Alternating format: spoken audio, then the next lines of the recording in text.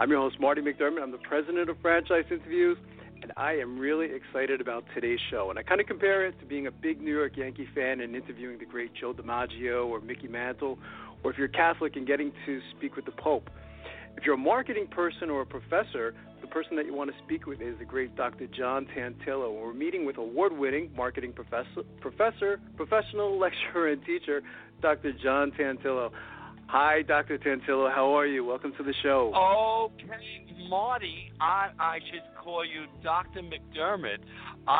Can you hear me okay? Everything I good? hear you. I hear you great, Dr. Tantillo. Well, let me get this out. If my mother were alive, she would say to you, Dr. McDermott, don't give my son Johnny that much praise, because it will only make his head that much bigger. So, that's okay. Well, hopefully she's on her behalf. That's great. Well, she's in heaven today, John, and she's looking down and she's listening to this interview right now, isn't she? Yes, and she's probably telling me everything that I'm doing wrong. And I guess, what we're going to do today is we're going to talk about brands. And yes. There are three important personal brands in my life that made me who I am. My mother, who gave me this big personality. My father, God bless his soul, who taught me how to work hard. And my aunt, Anna, who gave me the little class that I have, and my sensitivity when I have my eyes open, just to treat people the way I would like to be treated. So those are three personal brands that really affected me and molded me and made me the professional that I am and person that I am today. But anyway, I'm here to answer any questions that you may have on a subject that I am most passionate about. I know you are. And by the way, John, I'm very respectful of your time. I know you only have about 20 minutes with us today, so I'll kind of jump right into it. I mean, how did you get involved in marketing? Because you didn't start off in marketing, did you? No, I started off as a psychologist and as a research psychologist, and I was in my last year of graduate school. Yeah. And I said to myself, do I really only want to be involved in psychology? And the answer was no. So I took a marketing course with one of the greats at that time. Her name was Dorothy Cohen. And she was at Hofstra University, and she was an expert on the legal parts of marketing. And what I did is I sat in on the class, and I also got credit for the class, and I fell in love with marketing. And I had never taken a marketing course, and there it was. And then I took a number of other graduate courses in marketing, and here I am. And that's how it all started. And the thing that hooked me, and I kind of still talk about this today, and that is that marketing is not about you, it's about your customer, and it's all about satisfying needs, and that's really the hook. It's not pushing products and services on people that they don't want. All right. It's actually identifying what it is that they do want and then giving it to them. And that's really, it's all about benefits. And if you take a look at that, it begins, it's a great model for understanding a number of products and services and why they are in fact successful. And you have here. You've asked me to talk maybe a little bit about McDonald's. Yes. And I just love McDonald's, and let me identify what I love about McDonald's. I think you know, and if our listeners don't know a little bit about me, I love fine restaurants. Yes. I just love going to I live in New York City. I'm based in New York City, and I just love going to fine restaurants. And yet I like McDonald's. And people say, how could you like McDonald's? I mean, the That's food great. there is at best mediocre. You don't go there for the food. That's you fantastic. go there for the service. Right. You go because you're going to get a reliable product. They have a decent cup of coffee. I would say a very good cup of coffee. And what has happened to them in recent months, this last quarter, because what did they do? That breakfast that everybody loved made the brand come back. It's amazing, that's isn't it? What it's about. Satisfying the needs. So when people say, how could you go there when you're a foodie? Because it delivers what I want. And not only that, when I was out in Arizona this past week, my surrogate grandson, Donovan, I took to McDonald's because he loves McDonald's and his Happy Meal. That's great. It's like it's clockwork, and that's why you go.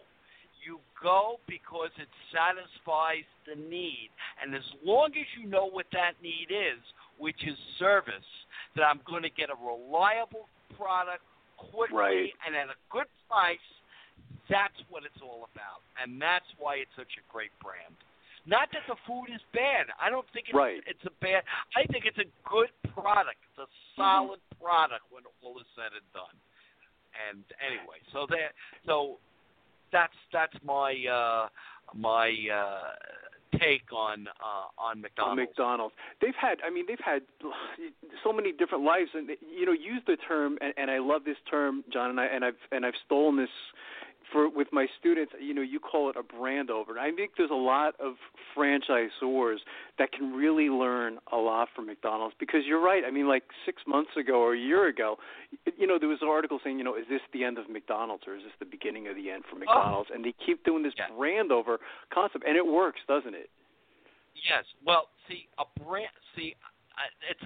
And this is why psychology played such a great part in my professional development, as well as my personal development. If you go to the media, they all like to talk about makeovers. And the problem with a makeover is external. It changes the packaging. It changes maybe the ingredients. But it really doesn't get down to what we call in marketing the core product features.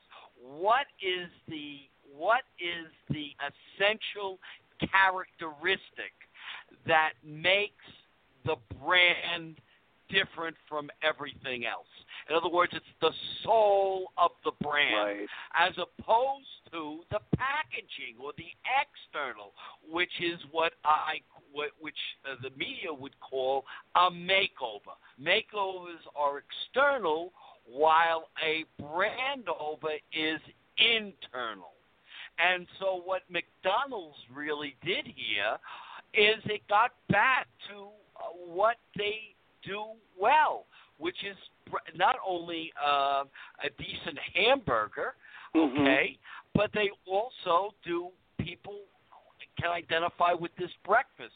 And especially today, if you take a look at the nutritional facts on their sausage on a biscuit there, it's you're under 500 calories. Sure, the fat content might be a little high, but I mean it's not a Big Mac. Okay, Right. so you're under the 500 calorie. The breakfasts are under the 500 calorie. And today, I don't care who it is, everyone's worried about their waistlines. And so this is really smart marketing, and responding to the marketplace, and that's why I love them so much. I was a diehard fan. You had a radio show, John, Brand Talk, and I was the biggest fan. You had your own, show in New York, and it was a great show, and I keep trying to talk you to come back and doing it. But it talked a lot about, personal branding, didn't it? And, how can our listeners, what brands can our listeners learn from, and how can they go about branding themselves? Okay, well, see, I had a concept, and I still have this concept, and I try to when I do my executive coaching or my professional coaching, this is what it is. In the way that Fortune 500 companies have in fact used the principles of marketing to package their products and services, I believe that you can use those same techniques to go brand yourself. And that's the secret. So that if you look at yourself as a product or service, and remember this basic concept, it's not about you, it's about your employer, it's about your customer. You can begin to respond to the needs of either your customer or your boss or those people that are employing you, so that you, in fact, satisfy the needs that they have with real outcomes. Not outcomes that you think they want, but outcomes that they have, in fact, identified as what they want you to do. And if you do that, you will be really successful. I think you and I spoke about this too on your show one time too, John. Is one of the benefits of personally branding yourself is that opportunities find you, don't they? I mean, look at your life. All the phone calls that you get on a daily basis. Is people, they hear your name, they know who you are, and these opportunities find you. You don't have to go out and find them, do you? But see, what you can never do is just assume that. What you have to do is and that which leads me to another secret: always be branding, always be positioning, always be looking for what people or customers want. And things change. I don't have to tell you, Dr. McDermott, that today what happens is that things change in an instant. And if you don't have those cat-like reflexes, you're going to be lost in the dust. And you can't do that. I'll give you an example. Yeah. I just got off the phone with a printer. They do presentation folders, and it's a great company. They're down in Virginia, and I've been working with them for years. They make presentation folders, and that's their niche market. But as we were talking about, how many people use collateral materials today? How many people think we've all gone to digital? A lot of it. So the question is how do you respond to that changing marketplace? That people don't use folders, what they call presentation folders, to put your materials in. Well, you do that by perhaps helping people to design things. You become more of a design service business and less of a print-based business. That's how you do it, and you gotta and think that way, all right, and make your company much more flexible in the way you in fact do business by making those price points even more competitive than they were years ago. You're very big too, John. You know, one of the things I learned from you is using all types of media, right? I mean, it seems like the focus today is all you hear about, or I seem to hear about in marketing, is just everyone just wants to talk about social media, and we'll talk about it in just a moment. But you should still use all types of media, shouldn't you?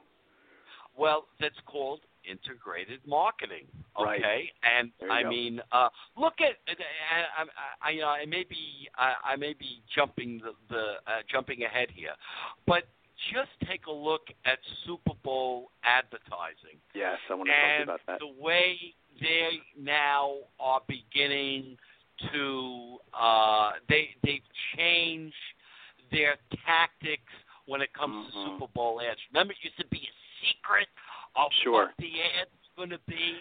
Yes, I do. And now what they've done is you're previewing them before the Super Bowl. Why? Exactly. It's crazy. Because reach, and when it comes to advertising, it comes to marketing, there are two concepts in advertising. There's reach and there's frequency. Reach is how many eyeballs are going to see the ad, which is nice, but eyeballs don't a sale make because you got to see the darn ad at least 10 times before it sinks in, for the most part. So that it's got to be seen a number of times. I like to also, bring up, years ago, there was the famous Super Bowl Star Wars ad with the little boy that was Darth Vader, and when you asked the folks what product that was about, no one could name that it was Volkswagen. It's crazy, isn't it? They loved the ad, but they couldn't remember the brand. That's fantastic. Just nonsense. So what you got to do is, what I'm trying to get to is that when you're doing a campaign, what they call an integrated marketing campaign, you got to do advertising as well as social media, as well as publicity, as well as sales promotion. Super Bowl ads are now doing, of course, sales promotion. They're doing contests, right? Give me the best ad. Create for me the best ad, and we'll put it on this. We'll put it on the Super Bowl. These are ways that you integrate different tactics, because one tactic doesn't a sale make. And that's what we're learning and so social media is a great reinforcer in terms of after you've seen or become aware of a brand name, then I could go on the internet, Google it, and see what people are talking about. PATA. People are talking about what brand. And that's why where social media becomes. As an instigator, unless they may or may not, in fact, be as effective. And here's something else, Dr. McDermott. From the beginning of time, people love to think that their area of expertise is the most important. So when I was a psychologist, clinical psychologists thought that they were most important. Behavioral psychologists wouldn't talk to the clinical psychologist because what do they know? The psychodynamic, everybody's got Now, if you go in the marketing area, in the marketing circles, marketing people don't talk to the communications people or the public relations people. The public relations people think the marketing people don't know what they're doing. Don't understand. So what I'm basically saying today is the hot new tactic is social media. Yeah. And they generally do not have a background in marketing. They generally have a background in communications. And since there are a lot of journalists that are not working these days, they thought this is where this crew has gone. It's interesting, to take a look at the different fields and what how they attract different disciplines. And that's but look, please, I have a modest 2,200 LinkedIn connections and over 5,000, about 5,000 Facebook friends, and and Twitter I'm still working on. I got about 1,400 there, but and I'm not saying that it's not important. It is important. Right. What I'm saying is that let's not forget about the other stuff. Exactly, it's so important. And you're currently, John, you're the branding editor for Fridge Magazine. Could you tell us a little bit about Fridge Magazine? Because I know you have just a couple minutes left. But for our entrepreneurs out there, Fridge Magazine is the magazine for entrepreneurs, for young entrepreneurs that want to learn everything there is to learn about marketing. And I'm the branding and marketing editor. So I bring to the group marketing and brand stories. Right. And I for example, one of the articles that I've written is 10 things that Donald Trump can teach us. Even though you may not like Donald Trump, right? What can he teach us as an entrepreneur? Sure. So that's and the question we have is we like to ask is what's in your fridge? In other words, what tactic that you have in your fridge, and Fridge Magazine helps you to identify those things that you need. That's fantastic. What's the best way, Dr. Tantillo, for our listeners to get more information on you? I mean, I know you're all over social media, but are there a couple of different places they can go to? Hey, well, you could go to my website, which is themarketingdoctor.tv, and we're going to be doing a brand over there on the website. So you're going to see within the next week or two a new, exciting website, and you can also get me at doc@johntantillo.com. That's easy enough. doc@johntantillo.com, and I'd be more than happy to talk with you, either Skype or by phone, and we can get this done. That is fantastic. I want to thank you again, Dr. Tantillo. You know, we love you, and I think you're great, and I can't wait to have you on the show again. This is a real privilege for me to know that. Anytime, Marty. Love to the family, and I can't say enough good things about you. Thank you. Thank you so much, Dr. Tantillo. You're wonderful. We'll be right back with more franchise interviews.